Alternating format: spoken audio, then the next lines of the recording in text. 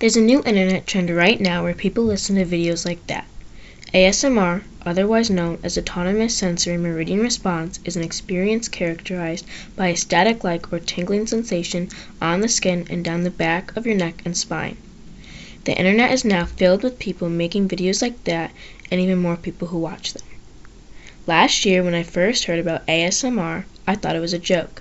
I found it really funny that people put this on the internet to help people, and I didn't think it actually helped anyone. After some research and learning more about the topic, I found that many people actually do in fact find ASMR very helpful to calm themselves down and to listen to when they want to relax.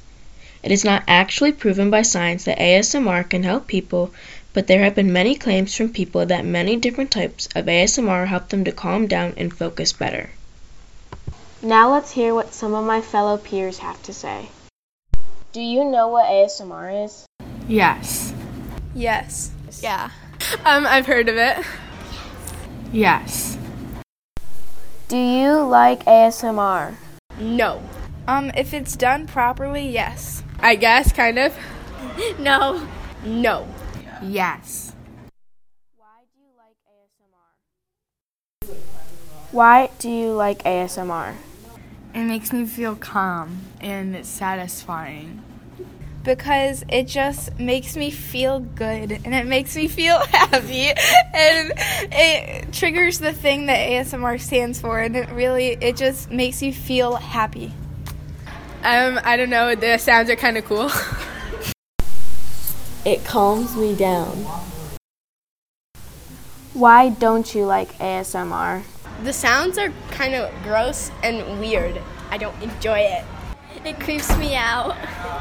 Why do you think some people find ASMR to be calming? Because it makes us feel happy and it gives you like that little tingling sensation and it makes you feel good. Because it's like small, little relaxing sounds that are common to people, I guess.